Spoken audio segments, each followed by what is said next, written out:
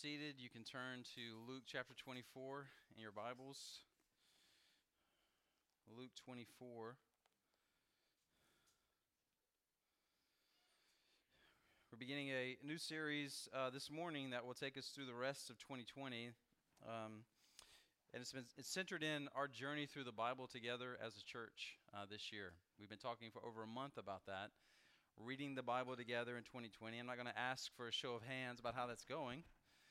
Usually when you hit February, you're dragging behind a little bit. Maybe you've had to have some catch-up days. Maybe you need some catch-up days. But I hope it's continuing to some degree. And I would encourage you to see this journey more than just reading through the Bible, but see this journey as engaging with God.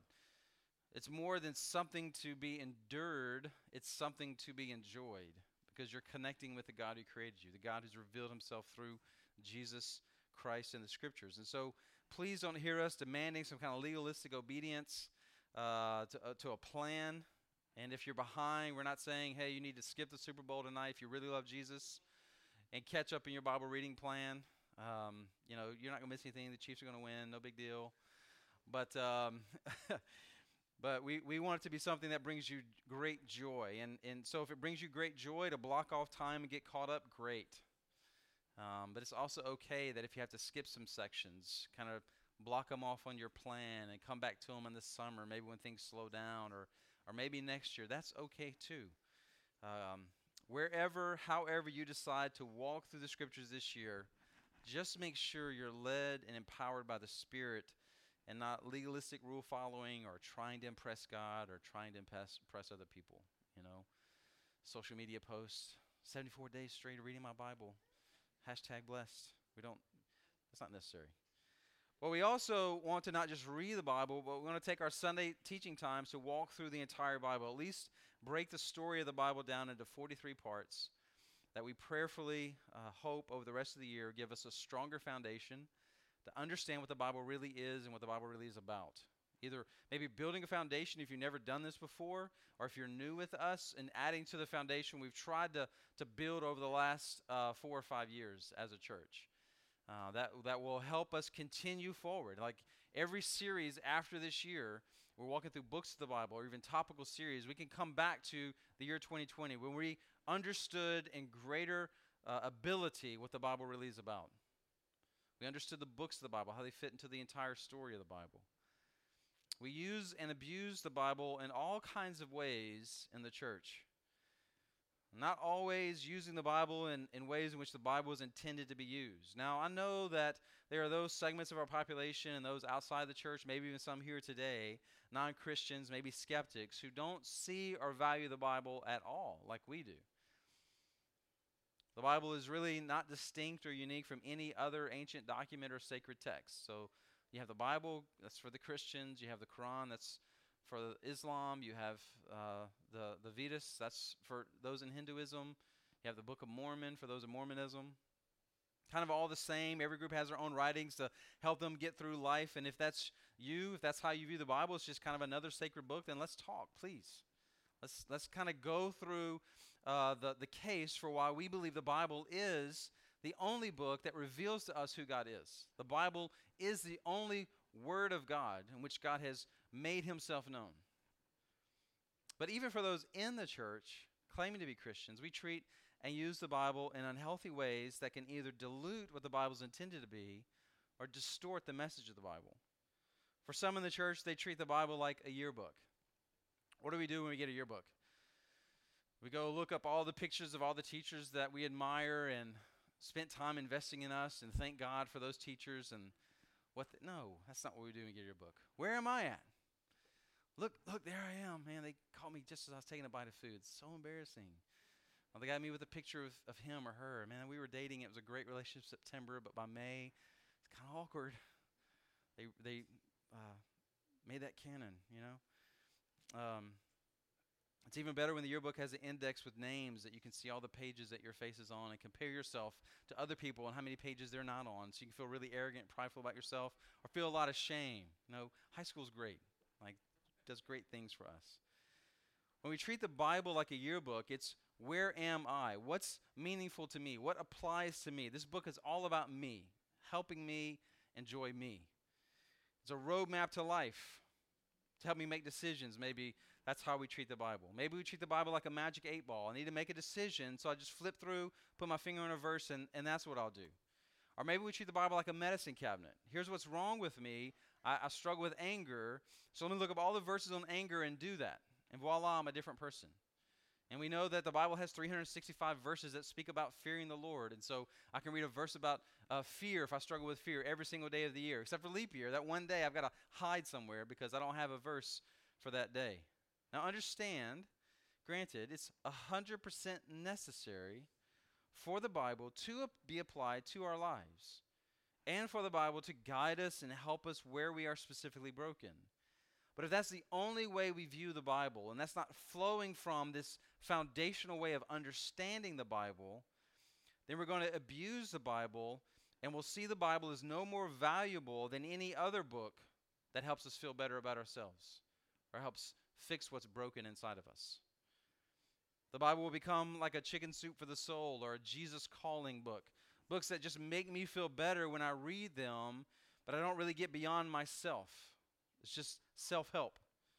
I experience similar emotions when I'm watching movies or videos I see on my Facebook feed. And so I'm just basically jumping through life looking for things to move me emotionally, and I think I'm engaging the divine, but what's happening is I'm just really manipulating my emotions because we're very emotional beings that God's created us to be. Like we even felt this tension in naming the series. We want to read through the Bible together, but the focus is not just a reading plan. So it's not just journeying through the Word in 2020, but it's also more than just how the Bible shapes us and our stories, because again, we can run the risk of making the Bible mostly about us. But yes, we want to be people whose lives are engaging deeply in God's Word, and God's Word is engaging deeply in us, and we're transformed as a people. So where we settled, and I hope the broadest and most accurate way to view the Bible, because you might say, as you'll see today in Luke 24, this is kind of how Jesus saw the Scriptures. This redemption story of God. It's how Jesus understood what the full story of the Bible was about. Not always easy to see through the 66 books and hundreds of stories and thousands of characters. And so this journey on Sundays will be about that, helping us to see what Jesus saw. Yes, we see the original story and the characters. We see David and Goliath. We see Jonah in the well. We see Noah in the ark. We see all of that. But how do those stories help reveal and fulfill the story of redemption that runs through all the stories? So see this begin to emerge this morning from Luke chapter 24, beginning in verse 13. Now, that same day, 2 of them were on their way to a village called Emmaus, which was about 7 miles from Jerusalem. Together they were discussing everything that had taken place, and while they were discussing and arguing, Jesus himself came near and began to walk along with them. But they were prevented from recognizing him. When he asked them, "What is this dispute that you were having with each other as you were walking?" And they stopped walking and looked discouraged. The one named Cleopas answered him, "Are you the only visitor in Jerusalem who doesn't know the things that happened there in these days?" "What things?" he asked them. So they said to him, "The things concerning Jesus of Nazareth, who was a prophet, powerful in action and speech before God and all the people, and how our chief priests and leaders handed him over to be sentenced to death, and they crucified him. But we were hoping that he was the one who was about to redeem Israel. Besides all this, it's the 3rd day since these things happened. Moreover, some women from our group astounded us. They arrived early at the tomb, and when they didn't find his body, they came and reported that they had seen a vision of angels who said he was alive. Some of those who were with us went to the tomb and found it just as the women had said, but they didn't see him." He said to them, "How foolish and slow you are to believe all that the prophets had spoken. Wasn't it necessary for the Messiah to suffer these things and enter into his glory? And then beginning with Moses and all the prophets, he interpreted for them the things concerning himself in all the Scriptures." They came near the village where they were going, and he gave the impression that he was going further, but they urged him, "Stay with us, because it's almost evening, and now the day is almost over." So he went in to stay with them. It was as he reclined at the table with them that he took the bread, blessed and broke it, and gave it to them. Then their eyes were opened, and they recognized him, but he disappeared from their sight. And they said to each other, "Weren't our hearts burning within us while he was talking with us on the road and explaining the Scriptures to us?" Father, we thank you for your word. And now come and do this work in us. Help us to see so that our hearts burn as we would believe and follow Jesus in all of life. For the glory of God alone, we pray. Amen. Now, verse 13 sets the context for us. Now that same day. What same day? Well, if you look back to the previous story, the story was about the first day of the week, the resurrection of Christ. Jesus appeared in his glorified body to Mary Magdalene, Joanna, Mary the mother of James, and some other women, and they got the privilege of being the first eyewitnesses to the resurrection of Christ. And if you know from the other gospel accounts, and Luke alludes to this, they went back and told the disciples, Peter and John ran to the tomb, and they saw that it was empty, even though they didn't see him. But it's incredibly significant and gives us yet another example of how Jesus and Christianity elevate the status of women. In that culture, the testimony of a woman was considered worthless in the court of law. They wouldn't even hear it, just dismissed. They have no voice.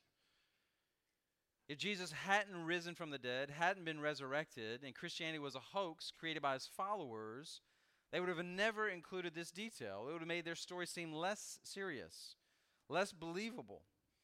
Peter, James, and John would have discovered him risen. In fact, the only reason to write the story like this was if, in fact, this is actually what happened. And it did. Jesus did not see women as less than, but trustworthy to be the first to bear witness to the reality of the resurrection. But the second who would see him would be these two disciples on the road to Emmaus, one named Cleopas and the other not named. Now, we don't know anything about these two disciples. We know they're not part of the original 11. Some suggest Cleopas was a husband of one of the women who watched Jesus die on the cross. Maybe so. We don't know. They were on this 7-mile walk from Jerusalem to Emmaus, about a 4-hour journey. And they're discussing, not in agreement with each other, about the events that had taken place over the previous week and weekend. And then suddenly they're joined by a third person in the conversation. We know from Luke's account that it's Jesus, but they don't see him. They don't recognize him. And why don't they recognize him? Well, it's a common aspect to the resurrection appearances of Jesus that those who were closest to him or knew him well didn't at first recognize him. Some suggest it's because Jesus rose from the dead. He's the first person to rise from the dead in a glorified body. So he's the first person to rise from the dead, never to die again. And in some ways, the glorified body that we too will receive one day when either we are died, buried, and Jesus returns and we come out of the grave in our glorified body, or if we're alive and Christ returns, we're brought up into the air and instantly transformed into a glorified body. We're going to receive a similar body. And in some ways, a glorified body doesn't look exactly like this body. We don't really know. There's no pictures or video of what this looked like in the first century. Maybe it's like a Harry Potter Jedi mind trick Jesus pulls to keep himself hidden. You do not know who I am. So that the mystery could unfold. Not likely. It could be they were spiritually blind to the reality of a resurrected Jesus because they did not yet believe he could be raised. And when they did believe later in the story, then they could see. Definitely seems to be the case, at least in this account. But for now, they don't recognize him. And Jesus steps in with this question, basically asking, what are you guys arguing about? What are you talking about? A question so profound that, notice, it makes them stop in their tracks. The text says they were discouraged, or your translation may say they were sad. Similar to how millions and millions around the world felt last Sunday when we heard the news about Kobe. Just life-altering, stopping your tracks. Oh my gosh. We see the world differently now. This is horrible. It literally, this reality of what they were discussing and Jesus asking about this made their life stop as they try to continue to wrestle with what's going on. And then Cleopas responds in verse 18, are you the only one in Jerusalem who doesn't know what's been happening these days? What's amazing about that question is the irony. Are you the only one who doesn't know what's been going on? Actually, Cleopas, he is the only one who actually knows what's going on. Despite on 3 occasions in great detail, Jesus predicting to his closest followers his crucifixion and resurrection, none of them were waiting by the tomb on the 3rd day. He told them it was going to happen, but nobody believed him and didn't understand it. We'll dig more into that in a moment. But what's more amazing than the irony of Cleopas' question is Jesus' response. So gracious. What things? You tell me. Jesus not immediately answering, but giving space for the Spirit to answer the question for them. You see this throughout the Bible. Adam and Eve sinned in the garden. God comes to walk with them in the cool of the day like he always did, and he can't find them. They're hiding in shame. And God doesn't just send down lightning bolts from heaven. He simply asks, "Where are you?" Which causes them to begin to examine, where are we? We're hiding from God that we've walked with and known all these days. Which in their case didn't lead to repentance, but led to, of course, justification for their sin. And Jesus does the same thing throughout the gospel, asking questions more than just giving answers. A masterful way of teaching, because the hearer will end up instructing themselves more than just being taught. And Cleopas responds in verse 19, "The things concerning Jesus of Nazareth, who was a prophet, powerful in action and speech before God and all the people, and how our chief priests and leaders handed him over to be sentenced to death, and they crucified him. But we were hoping that he was the one who was about to redeem Israel. Besides all this, it's the third day since these things happened. Moreover, some women from our group astounded us. They arrived early at the tomb, and when they didn't find his body, they came and reported that they had seen a vision of angels who said he was alive. Some of those who were with us went to the tomb and found it just as the women had said, but they did not see him." So many facts of the person and ministry of Jesus confirmed in these words: his human nature and origin, his divine nature and power, his trial, sentence, death by crucifixion, the time lapse between Crucifixion Friday and Easter Sunday, the discovery of the women, the empty tomb, the appearance of angels, all affirmed here in these eyewitness accounts as these things happened. And the origin of their sadness, their despair, their discouragement is found in verse 21. "But we had hoped that he was the one to redeem Israel." What an incredible statement. We had hoped he was the one. In their minds, hope was lost, because in their minds, Jesus had failed. Why did he fail? Because he was dead, and they were still in bondage to Rome. The reality is, everything necessary for salvation had been done. Everything that we preach about the gospel, Jesus living a perfect sinless life, Jesus dying a sacrificial substitutionary death, Jesus rising from the dead, all of that we say this is the gospel had happened. But they were sad and hopeless because they didn't see the redemption they needed. They only saw the redemption they didn't have: freedom from bondage to Rome. The reason the disciples were not waiting by the empty tomb, the reason Jesus wept over Jerusalem because they rejected him as Messiah and Savior, the reason these disciples were slow to believe is because Jesus wasn't the Messiah they wanted or even thought they would get, but he was the Messiah and is the Messiah they needed. The Old Testament filled with messianic prophecies. For instance, in Psalm 2, "Why do the nations rage and the peoples plot in vain? The kings of the earth take their stand, and the rulers conspire together against the Lord and his Messiah, anointed one. Let's tear off their chains and throw their ropes off of us." But the one enthroned in heaven laughs. The Lord ridicules them. He speaks to them in his anger and terrifies them in his wrath. "I've installed my king on Zion, my holy mountain. I would declare the Lord's decree," he said to me. "You are my son. Today I've become your father. Ask of me, and I will give the nations your inheritance, and the ends of the earth your possession. You will break them with an iron scepter. You will shatter them like pottery." That was the Messiah the Jews were waiting for. That king who would come and scoff at the nations of the earth and break them with a rod and shatter them like pottery and reestablish Israel as the dominant political, economic power of the world. The Jewish mindset in the first century was the Messiah would come and reestablish Israel as the dominant geopolitical power in the region. Economic thriving would return. It would go back to the days of King David and King Solomon. What the Jews in the first century failed to see is that the Messiah would come, but he would come twice. First, the advent, the incarnational ministry of Jesus as a suffering servant. Prophesied also in passages in the Old Testament, like Isaiah 53, but his victory wouldn't come through the sword, it would come by the sword, come through humility and death and suffering. And then he would ascend into heaven, and we would be in this age that we're in now, where the kingdom of God has come, but not yet fully been consummated. The gospel will be preached. People all over the earth would have an opportunity to believe and worship and follow King Jesus. And then the Messiah is going to come again. That's what we're waiting for. Then we would see the kingdom of God fully consummated, fully inaugurated for eternity, and never to be changed again. No one saw that. No one. Well, there were a few, but they didn't see it clearly, like Anna and Simeon in Luke chapter 2. They didn't see all the details. They just saw shadows of it. But they saw in baby Jesus the Messiah. Most people missed it. It was a mystery, Paul would say, in places like Ephesians 3, something hidden later to be revealed. Which is, again, this is in accordance with the wisdom and purposes of God from eternity past. It was the will and plan of God for this to happen like this so that the gospel would get to all nations and all peoples. You read this in a passage like Romans 11, verse 25. Paul writes, "Lest you be wise in your own sight, I do not want you to be unaware of this mystery, brothers.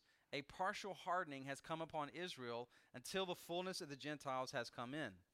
Now, you need to read all of Romans 9 through 11 to understand Paul's full argument, but in part, it's summarized by this verse. The reason the first century Jews rejected their own Messiah is because God had ordained this to happen to get the gospel to the nations, and according to those chapters, even to make the Jews jealous and see them one day return in such a way, Paul would write in verse 26 of Romans 11, all of Israel will be saved. Now, whatever that means, however that's going to happen, whenever that happens, we don't know. But we do know that this rejection of Jesus as the Messiah by the Jews in the first century did not catch God off guard, but was in fact part of his plan.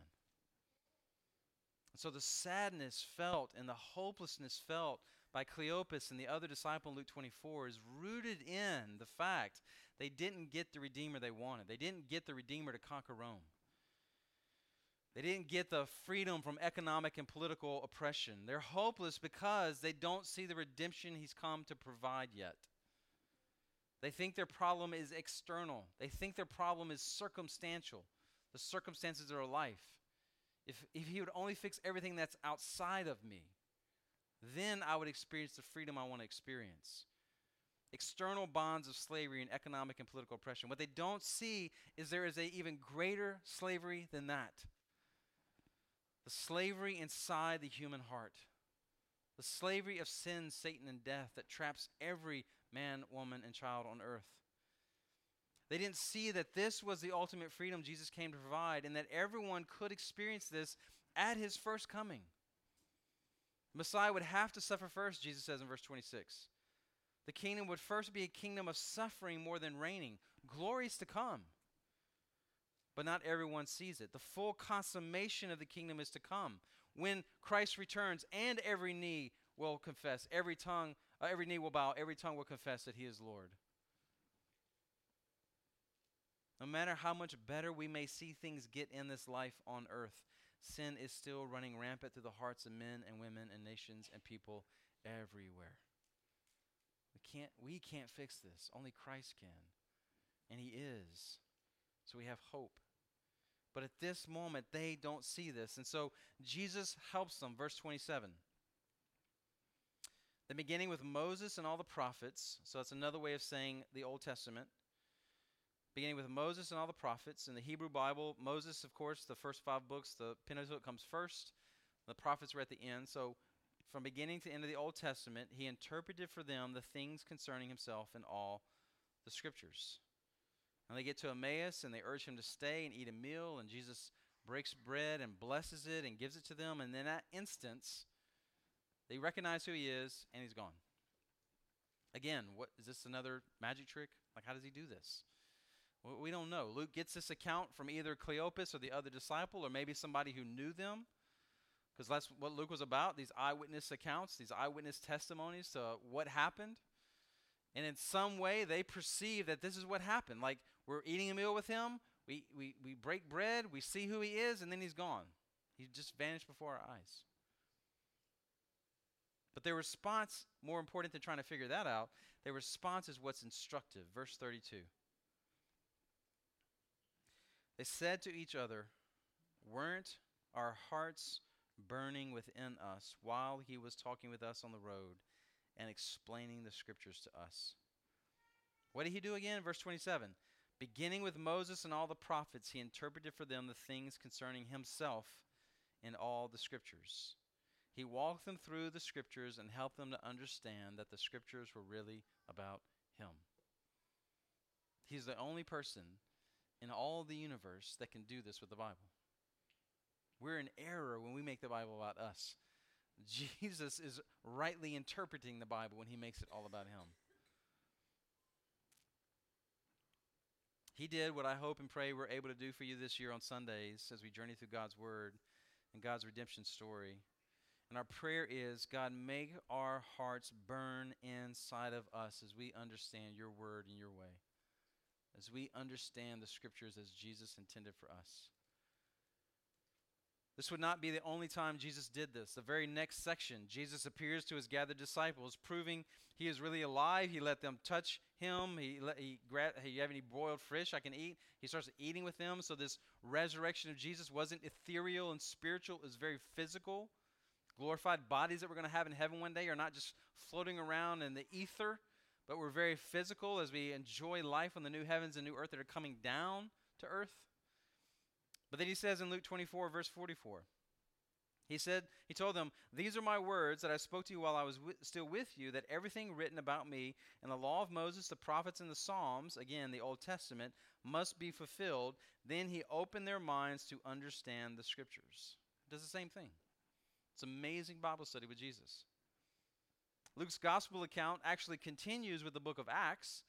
And when you read this in the opening verses of Acts 1, I wrote the first narrative, Theophilus, about all that Jesus began to do and teach until the day he was taken up, after he had given instructions through the Holy Spirit to the apostles he had chosen. After he had suffered, he also presented himself alive to them by many convincing proofs, appearing to them over a period of 40 days and speaking about the kingdom of God. Speaking to them about the kingdom of God. Another way of understanding the redemption story of God through the lens of the kingdom of God. Abigail and I are taking a class on Monday nights, Perspectives in World Missions. It's a 15-week course that help us understand basically this: God's heart for the nations and God's desire to reach the nations.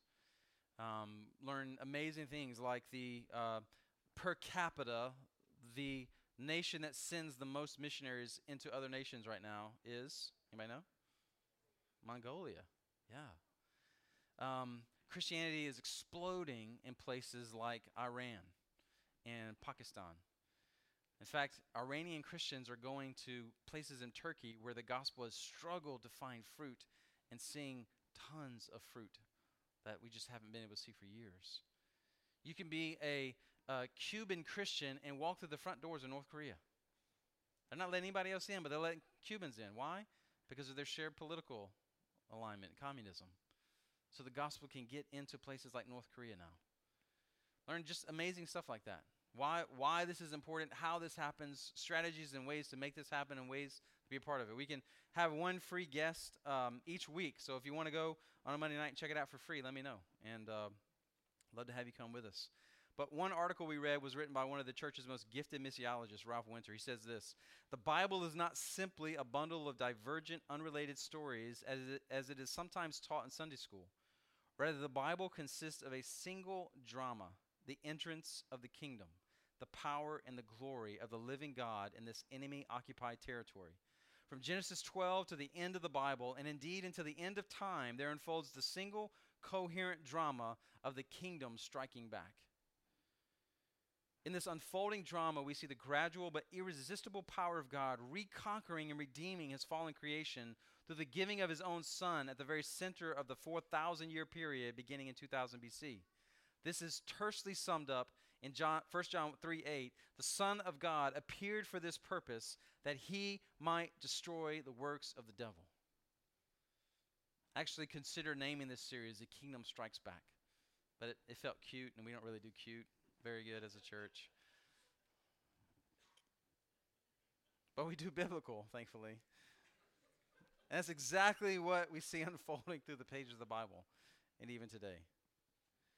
Jesus understood from the very beginning of his ministry that this was all about him. The very beginning of his Sermon on the Mount, Matthew 5:17. "Don't think I've come to abolish the law of the prophets. I have not come to abolish them, but to fulfill them, to fill them up, to give them their intended meaning. In John 5, Jesus heals a man on the Sabbath. When he did things like this, it was to show compassion and mercy to people who are broken and hurting, yes. And it was to give a foretaste, like an appetizer of what the eternal kingdom is going to be like, where there will be no sickness, sorrow, death, or pain or suffering. But even the people he healed died again. So it's not like he just eliminated suffering from their life forever.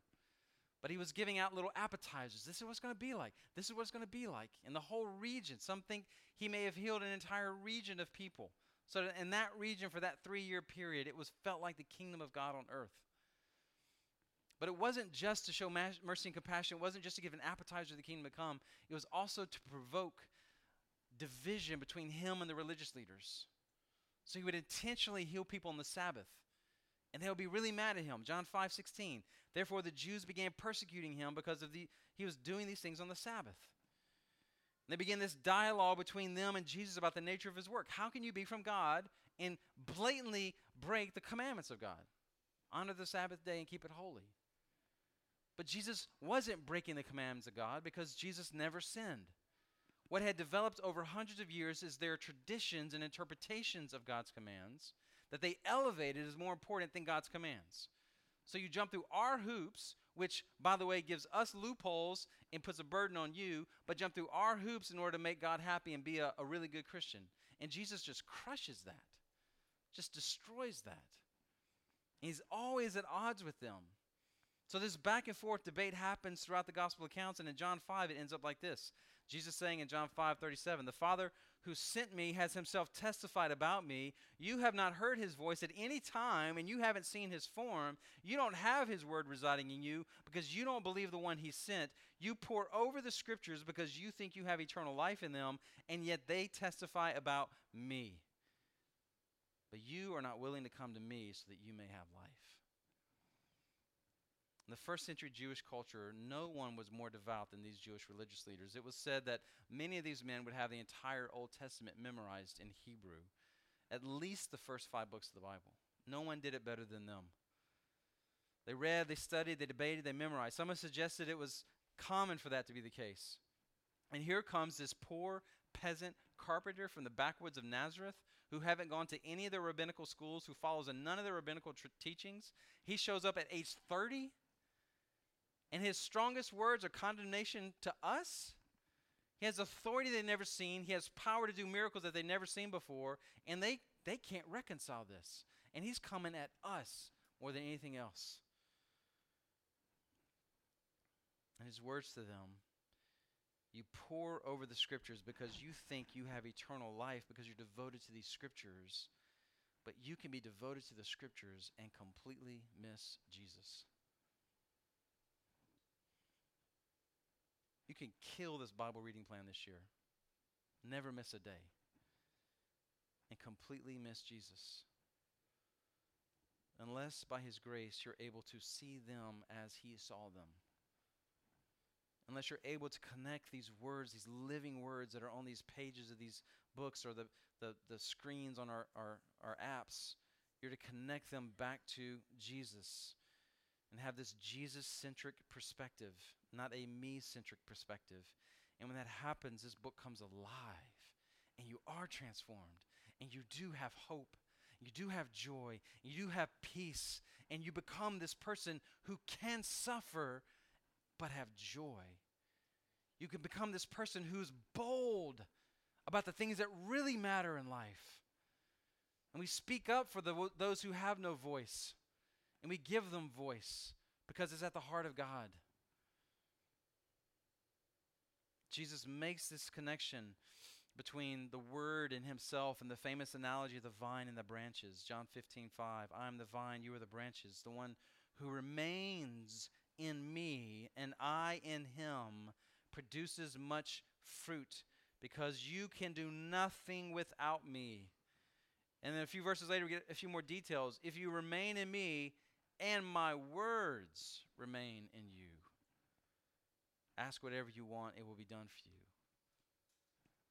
My Father is glorified by this, that you produce much fruit and prove to be my disciples. That doesn't mean we turn God into our own vending machine. I'm jumping through these hoops, God, so now I can just push a button, whatever I want, I get whatever I want. That's what you said, right?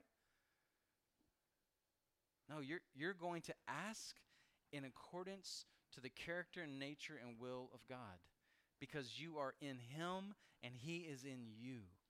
He changes our wants, so we want what he wants and desire what he desires. So you find yourself asking for things that he cares about, praying for things that he cares about. I read a letter yesterday from a pastor in Wuhan, the city in China where the coronavirus outbreak began. 50 million people? 50 million people? 50 million people. The entire city's on lockdown. Nothing's coming in or out. I'll send this letter out. Or you can find it. Read this letter.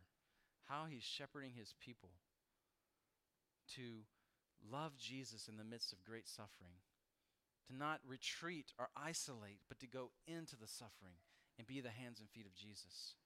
Recognizing that this is happening. We can't make this go away. But we're going to be the body of Christ even while these things are taking place.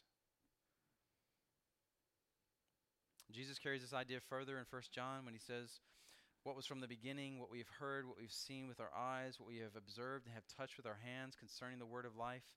That life was revealed and you have seen it, and we testify and declare to you the eternal life that was with the Father and was revealed to us. What we have seen and heard, we also declare to you, so that you may also have fellowship with us. And indeed, our fellowship is with the Father and with his Son, Jesus Christ. We are writing these things so that our joy may be complete. John says here that there's a group of eyewitnesses who saw with their eyes, heard with their ears, and touched with their hands the word of life, Jesus Christ. And they were with him, and now we're testifying to you. We're passing along our eyewitness accounts.